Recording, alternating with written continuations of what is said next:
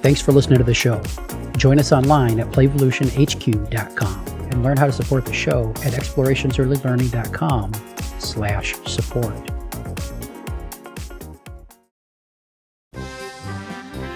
Grab your highlighters. Can't find them?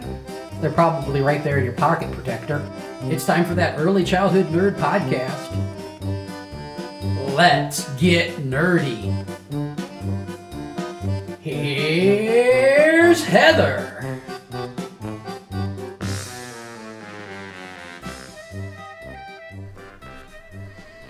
Hello and welcome to another episode of That Early Childhood Nerd. I'm Heather. I'm Tiffany. She's Tiffany, and we just recorded another episode and we didn't introduce ourselves at all, so I hope people know who we are when they listen to that one. You'll have to guess. We'll have to guess. It'll be a fun game. Tiffany's eating Frosted Flakes. Yum. Dry, so Yum. if you hear... I love dry cereal. I'm trying to not be gross about it because I know some people are like, oh, chewing noises. Uh-huh. I love dry really Fruit Loops. Yeah, sure. I haven't had anything today either. But it's later here for me than it is for you, where you are. Mm-hmm. Okay, so we're gonna have a discussion about a list of things. Yep. And this comes from Deb Curtis and Margie Carter, who I'm probably going to have a restraining order because I've done like 17 episodes about them lately. I don't know if restraining order is the right word. I don't know. I've got them worried. Copyright infringement might be the right word. I'm not giving people their books. I'm just talking about it. Okay, so anyway, this is from Learning Together with Young Children, a curriculum framework for reflective teachers, which I'm rereading. I read a long time ago, but I'm getting ready to shift from working with infants and toddlers to 3 to 5 year olds. So I'm shifting my thinking a little bit. It's different. This fancy, different job. So we're going to talk about this. They say, here's what we think is currently wrong with the way early childhood education is being conceptualized in the United States. Definitions of quality are inadequate.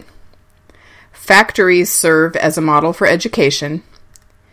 Teachers lack philosophical foundations. Authorities view children as needing to be, quote, unquote, readied and fixed. Play is not considered a viable source of curriculum. Child-directed and teacher-directed approaches are presented as opposed and mutually exclusive. Blah. There's no infrastructure to support teachers' reflective practice. Teachers and programs are required to adopt quantifiable, research-based curricula. So I read this and wanted to talk with you about it because I agree with it, but I think you said you don't necessarily. I don't necessarily agree with it. All right, so let's go. I view all of these as symptoms. Oh, okay. They are not the cause. Well, she just says this is what's wrong with the way it's conceptualized. I don't know. They say. I mean, I agree that all of these things are wrong. Mm-hmm. Okay. But I think, like I said, they're symptoms. Okay. Of? What's your diagnosis? My diagnosis is, let's kind of go through them. Sure. So, yeah. That'll tie everything together. Yeah. So, okay. Definitions of quality are inadequate. Yes, I 100% agree with that. Mm-hmm. We're fighting for high quality. We should be fighting for quality. Okay, we've talked about this before, but yes. But give a little elevator speech about that, as we say.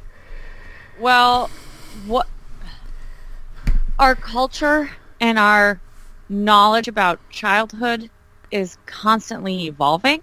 Right. By pinning something down as this is high quality, you're ignoring that ability to evolve.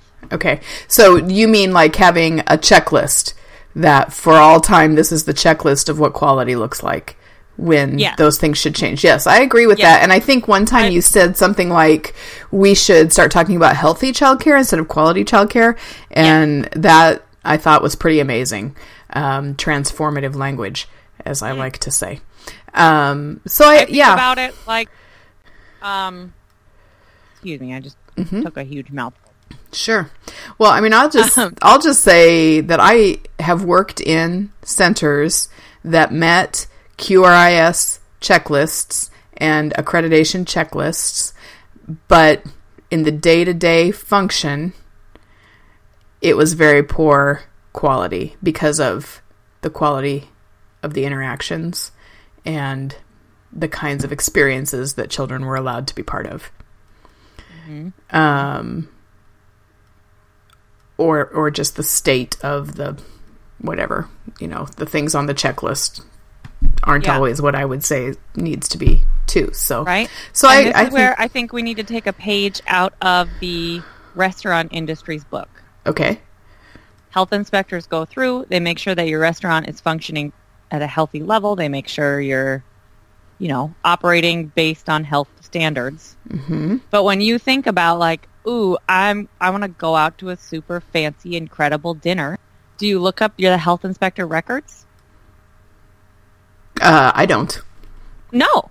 And that's like part of my point, right? Yeah. Like, we need to be thinking about what are the health inspector, what are the circumstances necessary for safe and healthy classroom. Mm-hmm. And then programs need to be able to define high quality by coming to it, not by checking all the boxes and becoming it. Well, and I think growing into it. Yeah. If you're a bad restaurant, people don't go to your restaurant. I don't know. We have one here in town where someone died of food poisoning, and two guys on my volleyball team were like, I'd still roll those dice. That food's good. Woo! But anyway, what I was going to say is I keep thinking, because I go back and forth between being a proponent of accreditation or quality rating scales or whatever. Of course, subjective, because it depends on what the criteria are. But it's an indicator of some sort of, I don't know, commitment to or professionalism.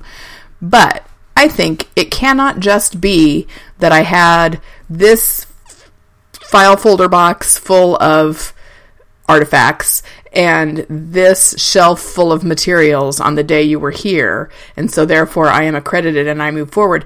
When the teachers in that room don't know what any of those things should be, or why that thing on your shelf is an indicator of, I think there needs to be some sort of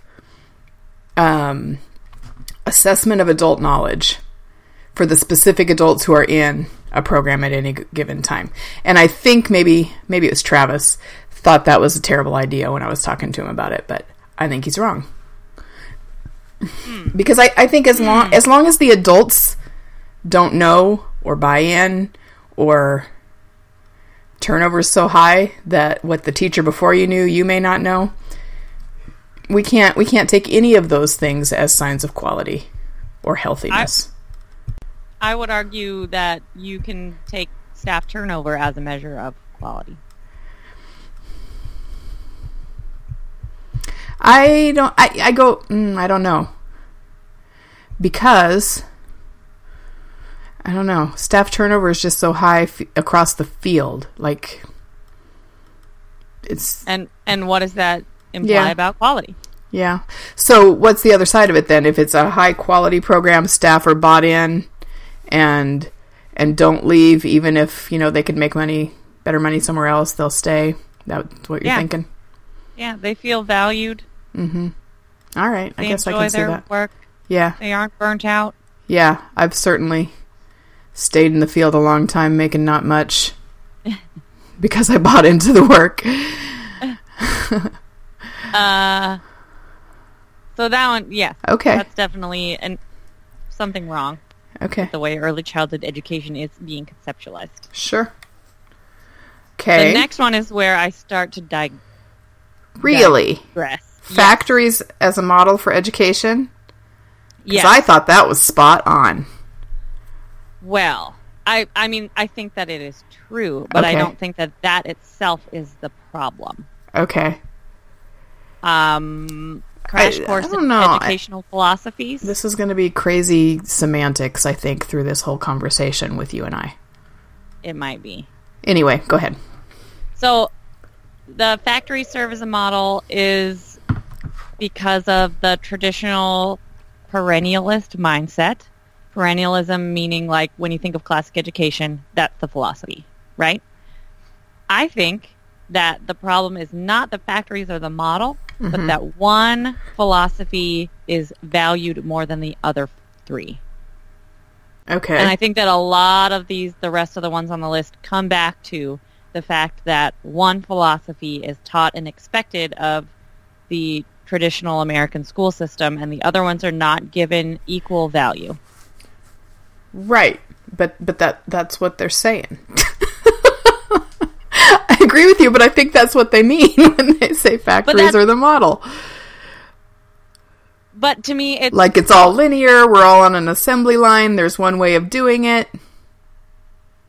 Right, and I agree with that. Uh-huh. But I don't think that the factory serving for the model is the problem. If you believe that that's how humans learn, I think you should have the power to create a perennialist school where factories serve as the model, as long as you provide quality baseline for children. Because that's your philosophy. I don't agree with that philosophy. Sure. So, okay, but then that just, for me, goes back to one of the things that's wrong with the way early childhood is conceptualized in the country is that we don't, I don't know. All right, okay. I'm processing slowly, but I agree that everybody has the right, that people have the right to base a program on that philosophy, even if I don't agree with the philosophy. But then I have the right to say, well, that's a garbage program. And I should be advocating for other types of programming. And that is, to me, part of the defining quality. Okay. That baseline of quality, it should be a baseline for any philosophy. Right? Okay. Isn't that what we're fighting for? It doesn't matter if your restaurant is a food I don't like.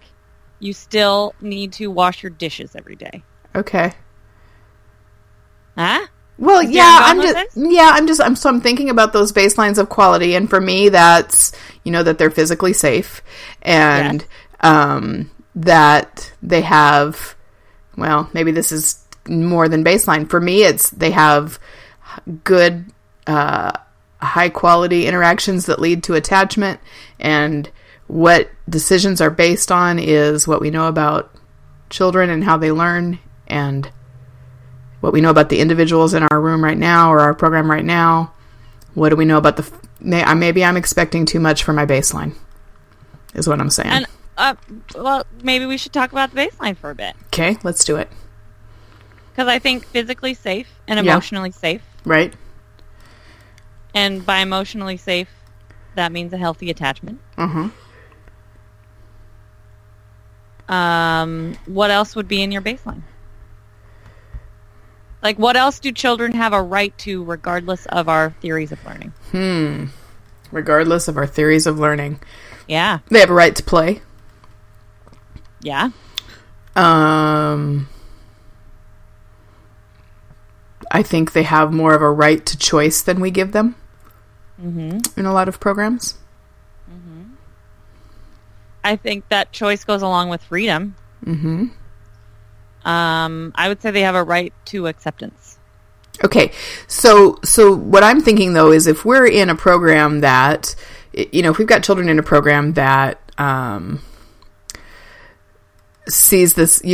this factory model or whatever, and children are just moved along this linear path where here's the order that we're going to address skill knowledge or whatever, and we're really only focused on their compliance with this system, then you can't have that baseline we just talked about in a center or program whose philosophy is this factory model. Did that make sense? It didn't sound like it. No, it does. I'm just trying to think. If the factory model... I'm realizing that I think the factor... Okay. This is riveting podcast. So, okay. Oh, I'm trying to wrap my brain around things right now. And I just want to make sure that we're not, both saying the same things in different ways and sounding like we're arguing when we're really agreeing. I think we kind of are, yeah. Because I think another thing with the factory model. Okay, I'm coming around. Mm-hmm. So if you are a traditionalist, if you believe that like the teacher disseminates the information and you need to learn your 3 R's, mm-hmm. is there not room for freedom of choice, right to acceptance, emotionally safe? Is there not room for play in that model? And I would argue that there is. It's just how the information is transferred is different. Well, I would argue that it's possible, but I would also argue that I've been in a lot of programs where that's not the reality. It's not happening just because it's possible to have that baseline.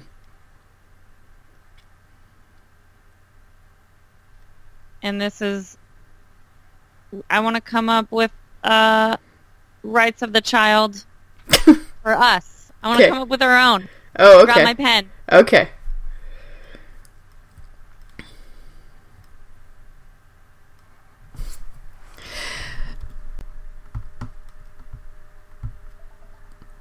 I paused. Okay, go. Oh.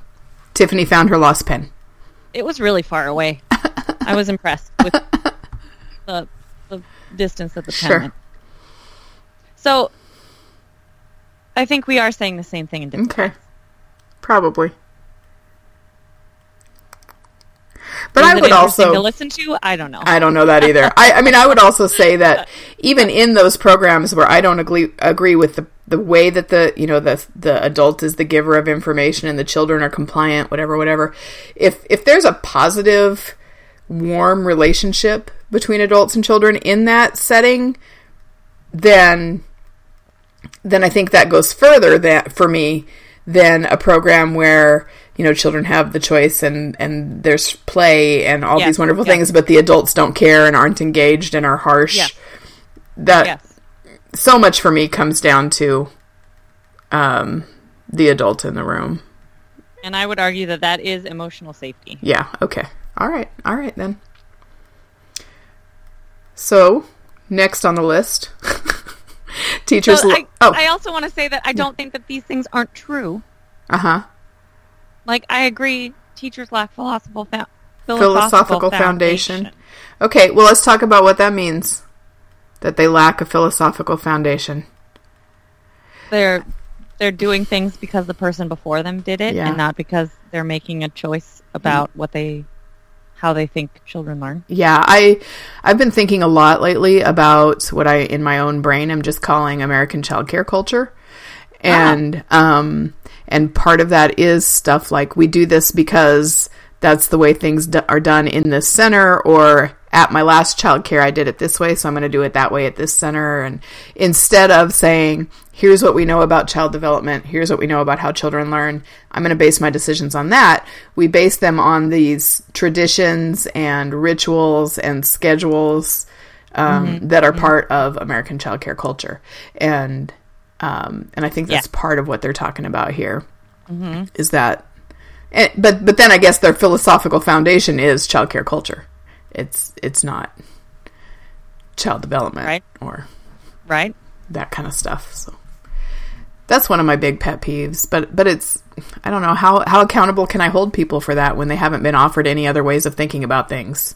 Yes, they don't. I'm hesitant to say they don't know better. Well, but they haven't had time to, or resources or whatever to decide, or mentoring or coaching. They're not making informed decisions, right? Yeah. And even a lot of our teacher prep programs, whether it's associates programs or bachelor's programs or whatever, fall back on this idea of childcare culture or preschool culture, and not on. So here's what we know about child development. We also know that we have these children living in groups every day. How can we connect the two? It's just, here's what preschool looks like. Go play teacher. And that's frustrating for me too. Yes. And it's you don't realize it could be different until you see it done differently. And I haven't even seen it done differently. Right. Okay. That was easy. So here's where I think teachers do lack philosophical foundations. I think where where early childhood education is, like, the root of the problem is that teachers are misaligned with the philosophy. So, explain. Like, oh, we're a play-based center. Oh. But the teachers come in with a traditional mindset. Right. I'll say what I need to say in the interview to get a job in this play-based center. But then I'm going to do it my way when I get in there. Yeah. Or the other way around. I'm like, right. I believe that's where I am right now. I'm play-based in a non-play-based and doing whatever I want, even though that's not the center philosophy. Right. And I think that is equally not harmful, but I think that is an equal problem. Mm-hmm. Because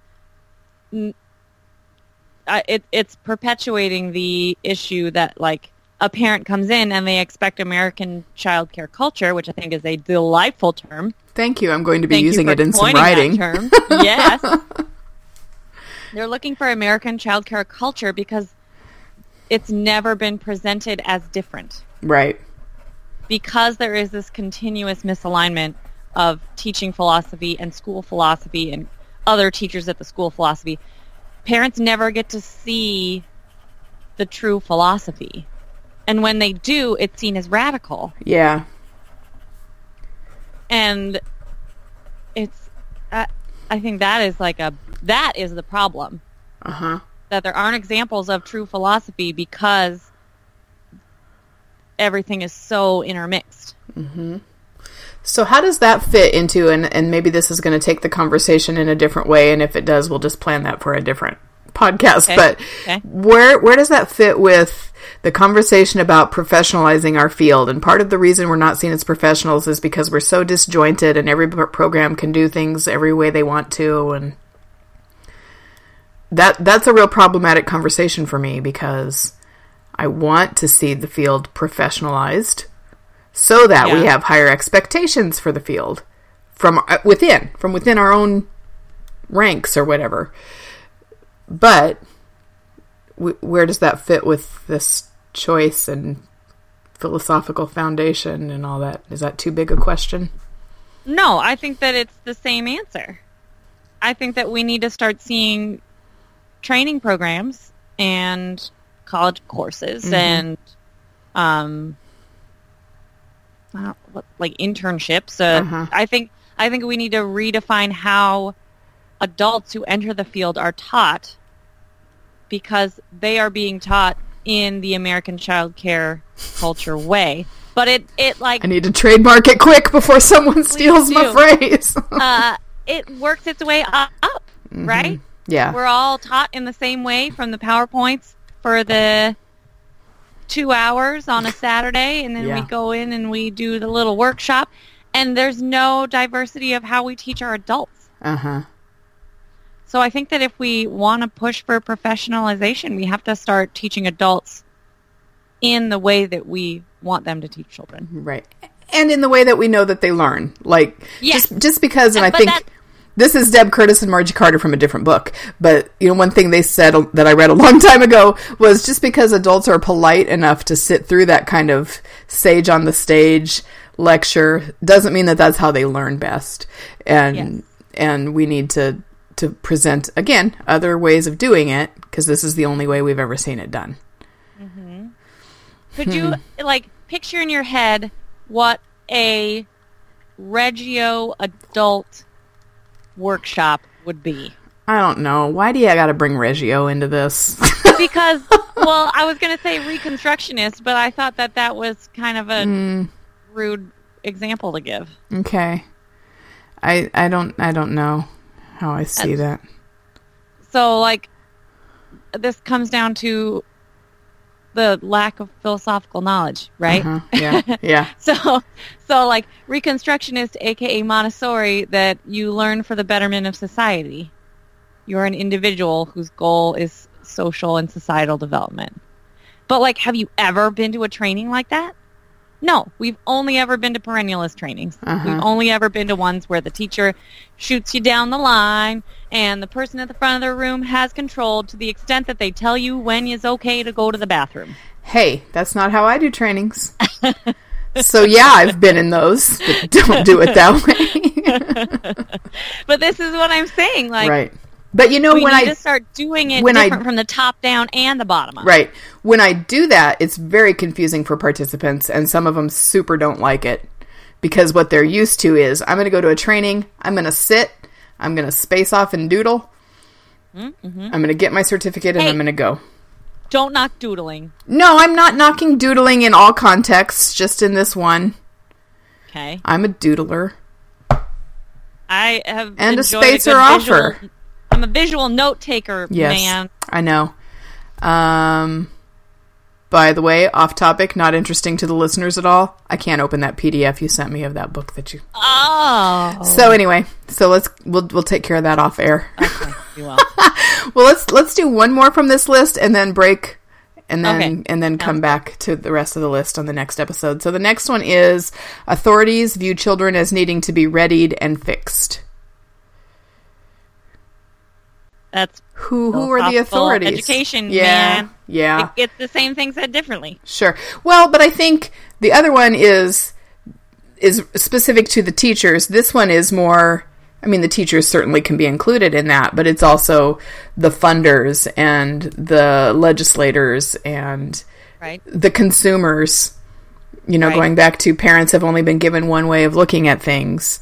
And we have this deficit model that teaching means fixing. Yeah. Here's a question. Okay. Is it bad I'm picturing the vocational,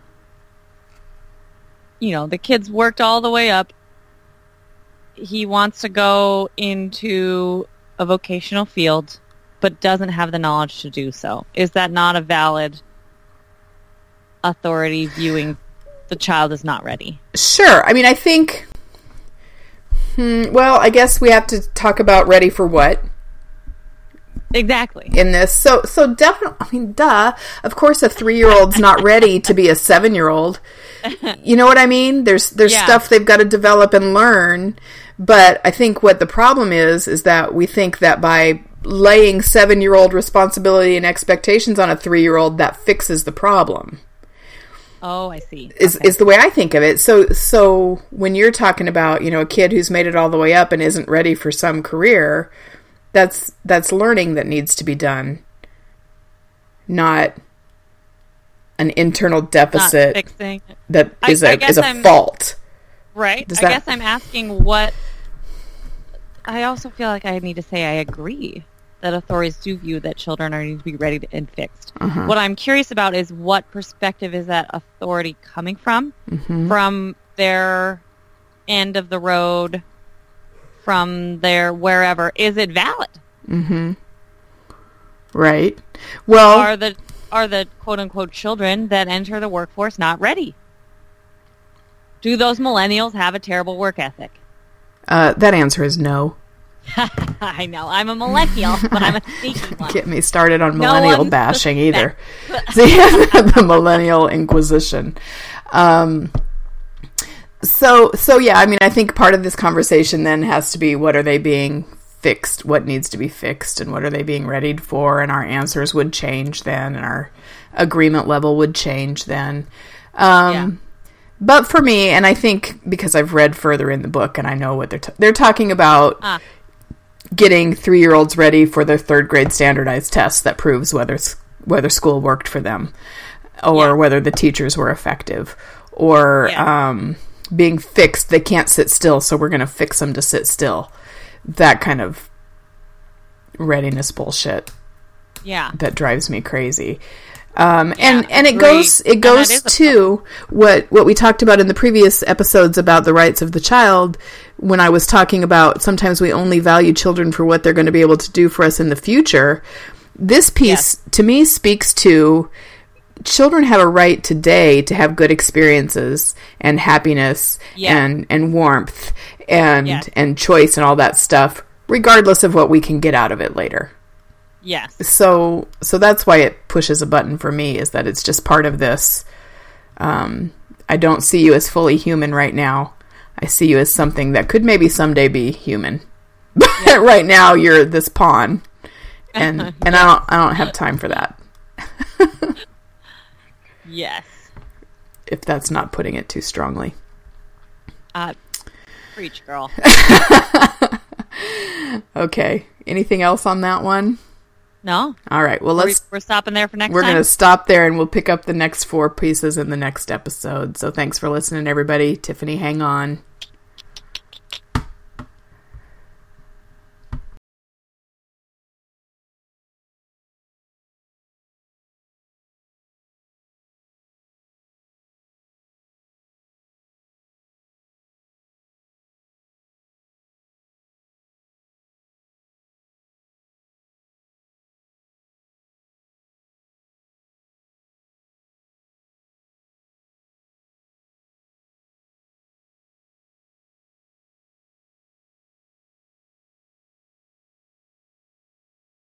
That's the show. Now go get your nerd on.